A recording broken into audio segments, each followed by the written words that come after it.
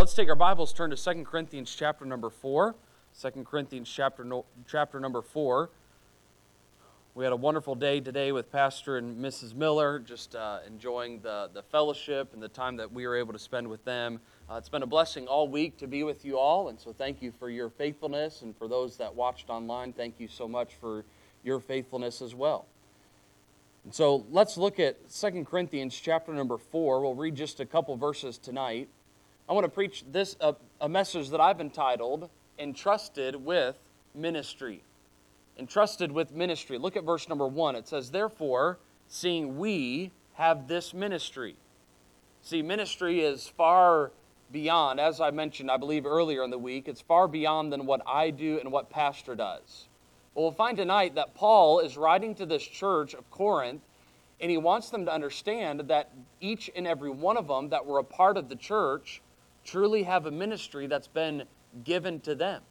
So he says, "Therefore, seeing we have this ministry, as we have received mercy," we saw the aspect of mercy last night, the fact that we are recipients of that mercy, and we're to portray that mercy. "We faint not." Verse number 2, "But have renounced the hidden things of dishonesty, not walking in craftiness, nor handling the word of God deceitfully, but by manifestation of the truth, commending ourselves to every man's conscience in the sight of God. But if our gospel be hid, it is hid to them that are lost, in whom the God of this world hath blinded the minds of them which believe not, lest the light of the glorious gospel of Christ, who is the image of God, should shine unto them. For we preach not ourselves, but Christ Jesus the Lord, and ourselves your servants for Jesus' sake." Verse number 6, "For God, who commanded the light to shine out of darkness, hath shined in our hearts to give the light of the knowledge of the glory of God in the face of Jesus Christ. But we have this treasure in earthen vessels, that the excellency of the power may be of God and not of us." See, Paul is wanting us to understand that we have this thing of ministry. He goes into detail, verse number 8 through 18. We won't read all of it, but he talks about the aspect that we are troubled on every side, yet not distressed. We are perplexed, but not in despair. He's going to go into detail there at the end of that chapter of the challenges that often we face as believers as we seek to fulfill the mission that God has given to us. But before we get to the point where we don't allow the circumstances of the persecution or the angry responses that we get or the rejection that we may face, before we get to that and understand that we may be cast down but we're not destroyed, before we can understand all of it, we must fully comprehend first and foremost the ministry that each and every one of us have truly been entrusted with. You see, God has left us here on this earth to use us to spread the good news of the gospel. You see, He has you in a specific place that He wants to use you. You see, you are going to be able to reach individuals that I may never be able to reach. And also, I'll be able to reach people that you may not be able to reach, and vice versa. And we could go on and on and on with that. And so each and every one of us have a sphere of influence that we have the opportunity to be obedient to God's command, and it's this, to ultimately share the gospel of Christ. As I've mentioned, the responsibility of Christians can be summed up to glorify God, as we saw last night, and the other is to point others to Jesus Christ. Jesus said this. He said, "The world hated me, and so it will hate you." So we ought to understand that as the world despised Jesus, there are going to be moments as we seek to be obedient to Jesus' command to share the gospel that we're going to be rejected. There are going to be moments of discouragement. But we must come to the grips and really come to understand, what does Paul mean of this thing of ministry? As he says, we have this ministry. What ministry have we been entrusted with? Notice first tonight is the ministry bestowed. The ministry bestowed. So we see that word in verse number 1 of ministry.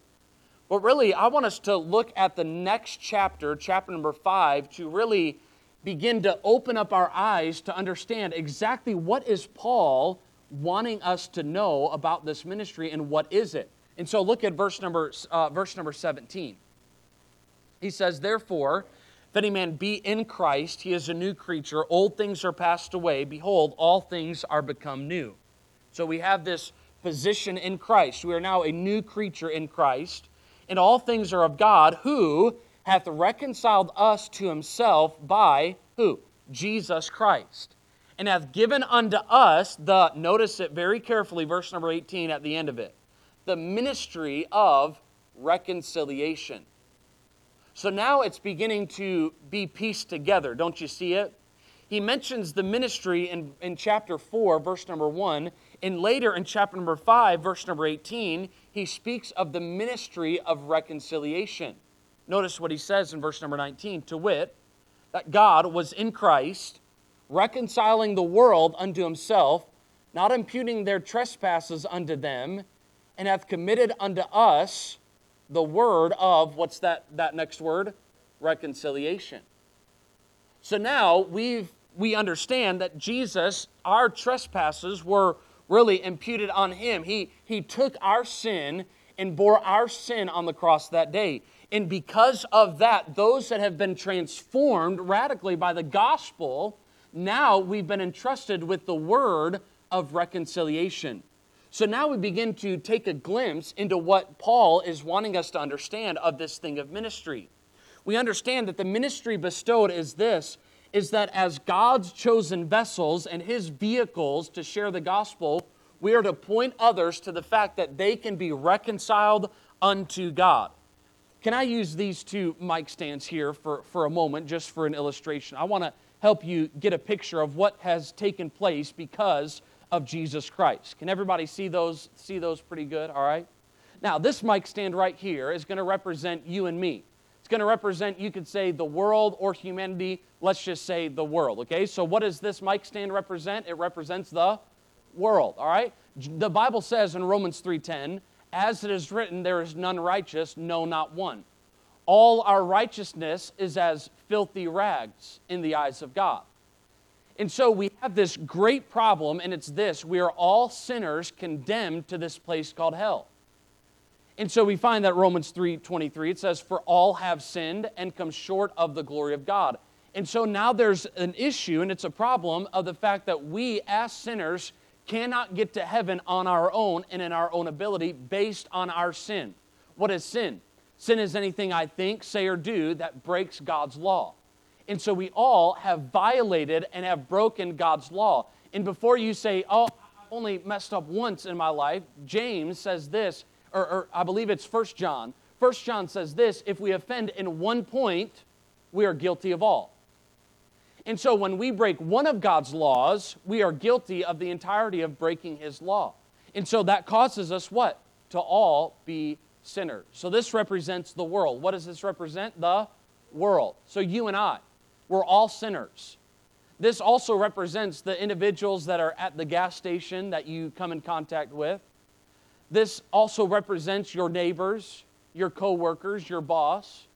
It represents those close friends and maybe distant friends that you have. This represents relatives. And so we find that we are all sinners, condemned to this place called hell. Now this stand over here is going to represent God. What does this stand represent? It represents God. See, God is holy. The Bible says that God cannot lie. He is a holy God. He is a just God. And so because of that, because he is a holy God, he cannot allow sin into heaven. So now there's a great problem. We, as sinners, have a need of salvation because we can't get to God, to this place called heaven. So now the question comes is, how do we know for sure our sins are forgiven? How do we get to heaven? You see, it can't be done on our own. See, there's a great problem with the fact that we as sinners, because we cannot get into heaven, and the reason why we can't is because as sinners, God is holy and he cannot allow that sin into heaven. And so we find that God is a holy God. And so now, according to what chapter number 5 says, is that it says that we are reconciled unto God by how? Through Jesus Christ.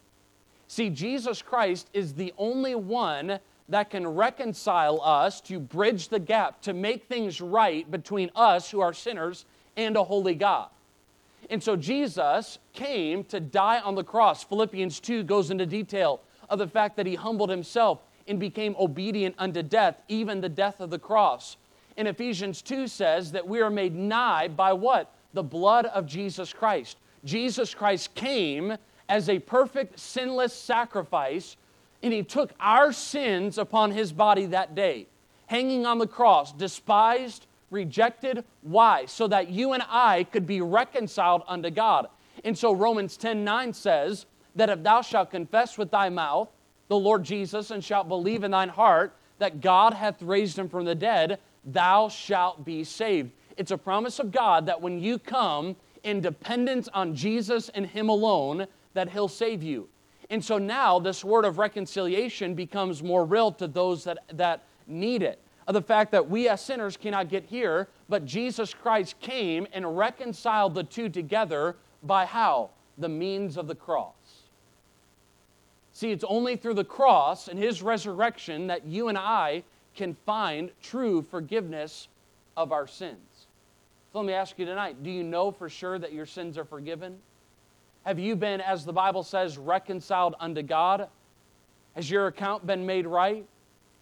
Do you know that your sins are forgiven? And if you don't, then tonight would be the night to get down on your knees and call out to Jesus and realize, Lord Jesus, I'm a sinner. I deserve this place called hell, and save me from my sin. And guess what? God, Jesus Christ, he does just that. For whosoever shall call upon the name of the Lord shall be saved. That's his promise. He reconciled us unto God, unto the Father. So now we can have a close relationship with him. Now we can pray. Now we can begin to commune and have that close-knit fellowship that we are designed and created for. And so really, we as the climax of all God's creation, it was marred because of sin, and Jesus Christ came to really reconcile us back unto himself, unto God. And so, as we find here, we've all been entrusted and been bestowed with this opportunity, and it's this, to share that message. To point others and tell them how they can be reconciled unto God through Jesus Christ. You could say it in another word that we're all familiar with, sharing the gospel. The gospel. And so we've all been bestowed with this aspect and this responsibility to share the good news of the gospel to those that are around us. Mark 16:15, it says this, go ye into all the world and preach the gospel to every creature. That means we ought to go to our neighborhood and share the good news of the gospel. And that time that you spend with those friends, with those loved ones, you should take that moment to share the gospel with those that are in need of the gospel. And so we see the ministry bestowed. And so verse number 1 of chapter 4, therefore, seeing we have this ministry, we all tonight have the responsibility to share the gospel of Christ with those that are around us. Notice number 2 is notice the ministry betrayed. The ministry betrayed. Would you say that with me tonight? The ministry betrayed. Look at verse number 2. But have renounced. The word renounce simply means to declare one's abandonment, to refuse to abide any longer. So here's some things that we are told in the midst of this ministry and responsibility that each and every one of us have to share the gospel. These are some things that we ought to be careful of and make sure we don't allow into our hearts and into our lives. Look at what he says. But have renounced, abandoned, refused to abide any longer, the hidden things of dishonesty. See, the ministry is betrayed first by betraying it through dishonesty. Dishonesty. In other words, our conduct isn't matching what we preach. You see, it's easy for all of us, myself included, to say what needs to be done, but it's an entirely different thing to live out what we're saying. And if we're not careful in our life, we can get so bold and we can get so dogmatic with the things of the Word of God, yet our lives don't match up with what we're saying. And so the way that we often walk in dishonesty is when our life is not matching the message that we preach. And so we're told and we're warned to abandon this thing of dishonesty. We need real, authentic Christianity that's displayed. And so not only talking the talk, but also walking the walk. Hebrews 12:2, it says, "Be not conformed to this world, but be transformed by the renewing of your mind." James 3:17, it tells us to live without hypocrisy. Let me ask you tonight, in this thing of dishonesty, is your walk and are your actions beyond Sunday morning and Sunday night and Wednesday night? Do your actions throughout the rest of the week match up with this book and the message of the gospel that you preach? You see, sometimes that can be a hard pill to swallow, especially when we're living contrary to that outside of the days that we're supposed to commit to God. See, oftentimes we put God in a box, don't we? We have all our different boxes that we operate in. And so Sunday morning, Sunday night, Wednesday night, that's the God box. Nothing really goes into it, and that doesn't spill out into our everyday lives. Then we have the other box over here of work, the next box of our personal time. And so what do? We begin to say, okay, God, you only are allowed 3 hours out of the week that I commit to you and spend time with you and to learn from your word. But really, the God box should be this, and everything that we do should be within it, and we ought to live our lives according to what the Word of God says. And so we ought to really allow our lives to be authentic to those that are around us and be not conformed to the world. Notice number 2 is we betray by mishandling the Word of God. Mishandling the Word of God. You see, when it comes to the Word of God, we ought to read it and keep it within its context. You see, there are a lot of personal preferences out there that you won't find in the Bible. I'm not saying having convictions is wrong. That's good and great. If you have a conviction, then stick to it and don't compromise on it. But the moment that we begin to force our convictions on others that don't really match up with the Bible or isn't necessarily clearly laid out, we begin to start getting into these muddy waters of, are we mishandling the Word of God? Pastor and I today have had that talk of different preachers in different churches and different ministries that it's easy for them to really begin to read the Word of God and they come out with something entirely different than what it says. And what is that? That's simply mishandling of the Word of God. You see, we must be true to what God's Word says, not what we want it to say. See, there are things that if we want to, we can twist in this book. We can find something and take it out of context and then get entirely extreme and say, okay, everybody around me has to follow this way. But understand, we must stay in context. We must stay true to what it says and not what we want it to say. And that even goes to the extent of obedience to what God's Word says. Oftentimes what happens as Christians is we read the Bible and we kind of get a Saul syndrome, don't we, of 1 Samuel 15. That Saul was told to go in to utterly destroy the Amalekites. And what does Saul do? He has in his mind, as the king of Israel, he thinks that, hey, I've got a better plan and I've got a better way. And so what does he do when Prophet Samuel comes? He says, hey, we spared the best of the sheep and the best of the oxen to sacrifice unto God. Wow, Saul, what a noble thing to do. That you saved the best of the animals to sacrifice to God. Now, on the outside and the exterior, that sounds really good. It sounds like an amazing thing what Saul and the children of Israel did. But is that what God wanted? Yes or no? No. He said, go in and utterly destroy all of what the Amalekites have and all of the Amalekites. But Saul, multiple times, tells Samuel, hey, we've done it to sacrifice unto God. But what does Samuel say?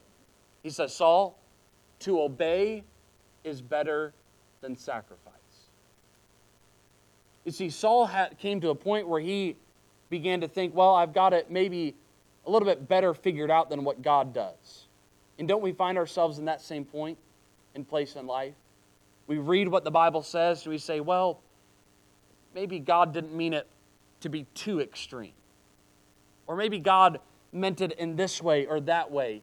And we begin to, like Saul, begin to twist and kind of maneuver around it so that way we don't have to fully obey exactly what the Bible's saying. But what does God desire from us? He desires for us to be honest and true to the Word of God and to live our lives according to it. Colossians 3:16, let the word of Christ dwell in you richly. Jesus said in Matthew 22:29, ye do err, how? Not knowing the Scriptures. See, error comes when we twist the Scriptures and when we are unwilling to be obedient to the Scriptures. Let me ask you, is your life tonight betraying the ministry by mishandling the Word of God? You know what I challenge you to do is when pastor gets up to preach, get into the Word of God throughout the week and say, okay, is this exactly what the Bible says? I guarantee pastor won't complain. I didn't talk to him. I didn't ask him about it. But if you say, hey, pastor, I know that you preached this passage and I noticed something in it that I'm not quite sure about and I'm kind of confused about. Could you explain it to me? After pastor needs to be picked up after a heart attack that somebody came and asked him, he would love to show you what it means from the Scripture and how he came to that conclusion. See, there's nothing wrong with us as believers to dive into the Word of God because there may be something that you see that he did not see, and guess what it does? Not only does it sharpen you and help you, but it also sharpens him, and vice versa. You see, we are all called to be true to the Word of God and to get into the Word of God and study it out for ourselves. And so are you honest with the Word of God? Let it dwell within you. Memorize it. Study it. Read it. Notice number 3 is we betray when we hide the gospel. When we hide the gospel. He says, through the hidden things of dishonesty, not walking in craftiness, nor handling the word of God deceitfully, but by manifestation of the truth, commending ourselves to every man's conscience in the sight of God. Look at verse number 3. But if our gospel be hid, it is hid to them that are lost. You see, what's happened in America is this, in our churches, is we've taken the good news of the gospel, the fact that this world all around us can be reconciled unto God through Jesus Christ, and what have we done? We begin to hide it behind our backs. Begin to hide it from the world around us, and what do? We get the mentality of let's just hunker down until Jesus comes. Can I just say that is a bad outlook on the Christian life? God doesn't want you to be on the defensive, but He wants you to be on the offensive, to get out there and share the good news of the gospel of Jesus Christ. Because while you may be hunkering down, them out there that are lost in need of salvation are going to burn and die and go to hell because we just simply hunker down in our church and in our pew because we've gotten comfortable.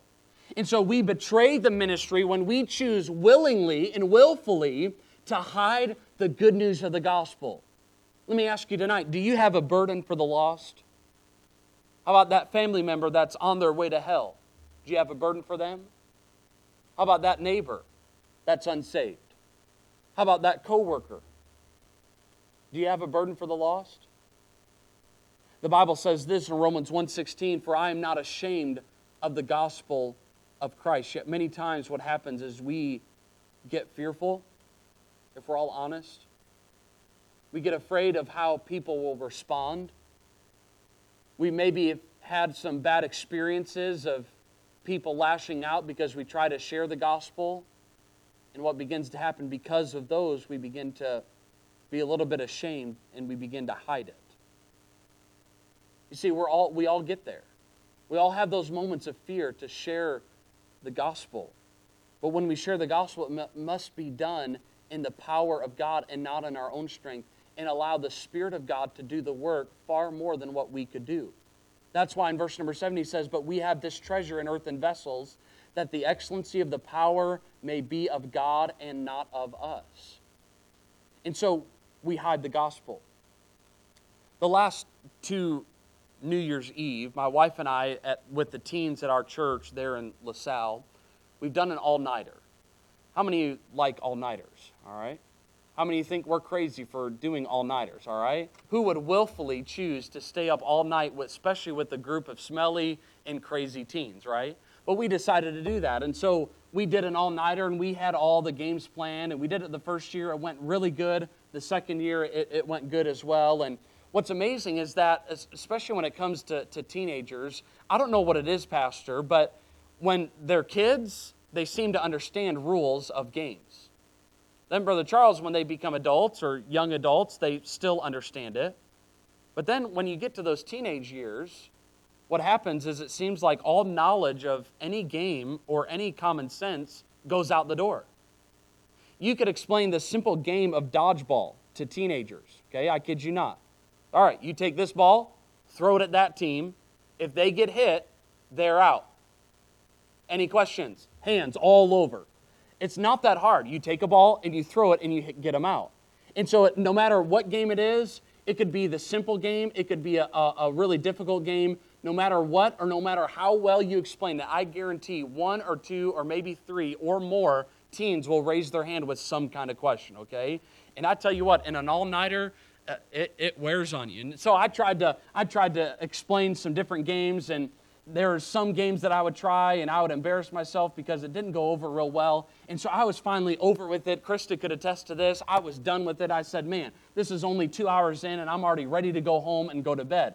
And so the games just weren't going well. The teenagers, for some reason, were having a hard time understanding it. So I said, Brother Morris said, forget it. I said, we're going to play hide and seek in the church building. So we have a big church building and also a gymnasium with a bunch of classrooms for the Christian school. And so I said, everything is open and is free game. Just don't go into the rooms that are marked with caution tape. Don't go in there because there's breakable things in there. And so, sure enough, we picked the first game. The first round comes, and a couple people count, and the rest of them go and hide. And so as about 10, 15 minutes or so go by, there's a few of them that aren't found, and they're having a hard time finding them. I thought, well, I know some of the good hiding places, so I'll go and look and see if they found those, and that's where they're hidden. But I couldn't see them. And I thought, man, these kids are in some good spots. There's 2 teenage boys that were hidden under the baptistry behind a bunch of Christmas trees. And then there was another girl that for some reason, it was her senior year, for some reason she was not able to be found. And the first game went, and I thought, man, these 2 boys and this girl, they've got a really good hiding place. And so the next round I said, hey, they've got a good place, let's leave them there, and let's start a new round. Because all the other ones were getting antsy. They said, man, let's forget them and let's just move on. And so we go to game number 2, pick 2 new people to count, and the rest of them go hide. 10, 15 minutes or so pass by, and it seems like everybody's found except those 2 boys and that one girl. And so again, it happened, Pastor. We said, you know what, let's start a new game. Everybody else was again antsy and ready to move on. And so third game comes, pick a new 2. And then what happened is these 2 found the 2 boys hidden under the baptistry, under the platform behind those Christmas trees, but there was still one unaccounted for. I thought, man, this girl ought to enter the Olympics for hide and seek. She's just that good. Said these guys, these girls, they have nothing on this girl. She's just must be really good. Her parents must have taught her at a young age how to play hide and seek. And so about 35, 40 minutes or so have gone by in this by the time we played that third game. So from game number 1 to the middle of game number 3, all of a sudden in the middle of that game, after most of them have been found, somebody runs up to me and Josh, she's been in this cabinet stuck and couldn't get out. What had happened is she climbed in a metal cabinet that had most of the shells except the top one removed. And so she was a small, petite girl. And so what she did, she climbed in there and closed the door. But somehow it had latched and she couldn't unlatch it. And so I thought, man, how do you call her dad and say, hey, your daughter's died. She was hiding in hide and go seek. That's a tough call to make, and I'm thankful I didn't have to make it. But she had hidden so well, but really I thought that she chose that spot, but really she was locked in there, and she couldn't get out. And so we finally let her out, and she caught her breath, and she was thankful to be out of there. She was getting a little bit nervous. It had gone on. And what was crazy is there was another teenager that hid in that same room, and she tried calling out to him and said, hey, I'm in here, but they didn't hear him. They didn't hear her. So what had happened is she got locked in that little filing cabinet drawer thing. But you know what, as I think about that, oftentimes we treat the gospel kind of similar. We put it in, close the door, and we lock it. unwilling to share. Or maybe because of some circumstance, we say, I don't know how they're going to respond. And so what happens is we begin to hide the gospel. Let me ask tonight, are you hiding the gospel? Do you have that burden for the lost that you should have, or maybe has it waned in your life? The fact that you begin to, in your own life, hide that good news. Notice third, and then we'll be done, is notice the ministry bandit. The ministry bandit. If you watched Westerns at all, the word bandit rings a bell, doesn't it? By the way, the bandit is not the good guy, okay? In case you didn't know that. Notice verse number 4. Who's the ministry bandit? In whom the God of this world, that's Satan. He's the prince of the power of the airs. The God of this world hath blinded the minds of them which believe not, lest the light of the glorious gospel of Christ, who is the image of God, should shine unto them. And so now we find that not only sometimes by our own making and our own doing we hide the gospel, but now we find there's somebody else that's pinned against really all of humanity, and it's this, Satan. He desires nothing more than to take souls with him to hell. He desires nothing more than for people to reject the good news of the gospel and never accept that free gift of salvation. And so we find that Satan tries to deceive, to destroy, and to dominate. What does Satan do? He blinds the minds of those that are unsaved. I like to call them satanic blinders that Satan puts up. That he tries to get them through maybe tough home circumstances to reject the gospel. Maybe a bad encounter with a quote-unquote Christian that they had, that they say, I don't want what they had to offer me. And so he tries by many, many means to blind the eyes of those that are unsaved.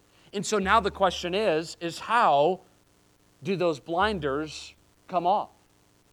If 1 Timothy 2:1 says that intercession should be made for all men, that we must bind the strong man according to Mark 3, the question is, how does that happen? How do the blinders come off? Well, it's found in that word, intercession. You see, the battle to remove and to be an effective witness in our lives is one on our knees.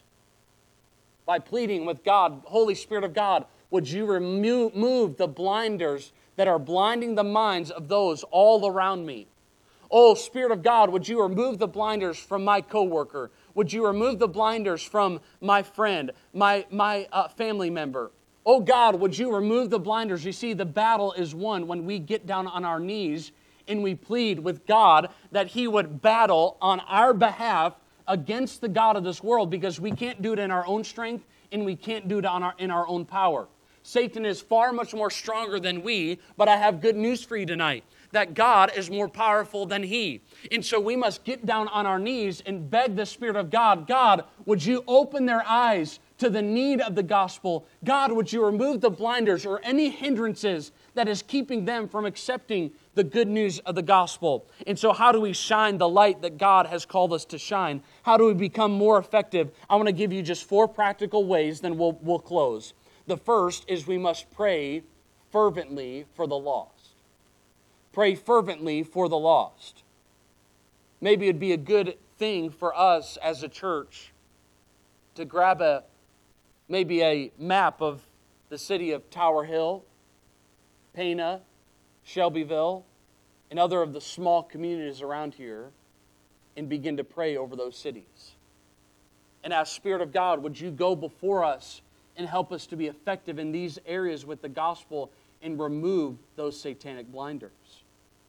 Maybe write the name of a loved one. Share it with other believers in this room, in this church, and ask, hey, would you pray that so-and-so would come to know Christ? And never give up until they do. How about it, those that maybe are farmers, you're stuck in a field, especially during this time. Say, I'm too busy with the field, but there is one thing that you can do. You can pray that the Spirit of God would remove those blinders. Maybe those that have a tough work schedule, or those that maybe can't necessarily go door to door like they once were able to, maybe because of age or maybe a physical ailment, but you can all pray for the lost. You may not be able to go out, but you can pray. So let me ask you, would you be willing to commit to this thing of praying for the lost? And pleading with God to remove those blinders until that individual trusts Christ.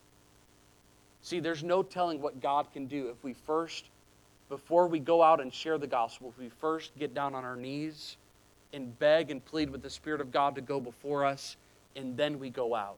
And I guarantee you that you'll begin to see more effectiveness out there in your witness based on the fact that you're seeking the Lord to fight with you and before you. Next is to share the gospel. Share the gospel. Maybe by the end of this year, you would commit to the Lord and say, Lord, would you help me to share the gospel with, let's just start small, with one person. Lord, in the next couple months, Lord, would you open up a good door to share the gospel with somebody that you are burdened for? So we must not hide it. We must share the gospel actively. And so keep sowing the seed. Keep seeing the harvest that needs to be reaped. And go out and share that gospel. Allow the compassion in your heart to move you to action. Notice the third is ask the Spirit of God to burden you for the lost. Jesus himself was moved with compassion. Romans 10:14-16 says, how will they hear without a preacher? And see, every one of us tonight have been entrusted with ministry. And so now with that responsibility, we must ask, oh Spirit, would you help me? Help me to be burdened for the lost. Help me to see that friend, that family member, that coworker, that stranger that I see on the street the way that you do, lost and in need of a Savior. Ask the Spirit of God to help you, to burden you, to empower you to be bold. Acts 1:8, ye shall receive power. After that, the Holy Ghost has come upon you. How? Why? That you could be witnesses. Do it through His power, not your own. The last is don't be discouraged. Don't be discouraged. See, now verses 8-18 begin to be more real. Because there are discouraging moments in this attempt to be the effective witness that God has called us to be. Maybe it's a door slammed in your face. Maybe it's somebody that says, hey, don't talk to me anymore. Maybe it's somebody that is just rude and wants nothing to do with God, with the gospel. But can I just say, in the midst of you sharing the gospel, we're not called to see the direct results, but God has called us to simply be obedient. And with that in mind, God will bless your obedience. You may not always see the fruit of that attempted witness with that person, but God always and oftentimes blesses you in other ways that opens up other doors to share the gospel with other people that are in need. So we are called to be obedient. So don't be discouraged as you are attempting to share the gospel. Those that may reject, those that may not want anything to do with it, but may we be obedient and be encouraged in the Lord and leave the results up to Him. So let me ask you tonight, as we've been entrusted with ministry, are we letting our light shine for Jesus Christ? Every head bowed and eyes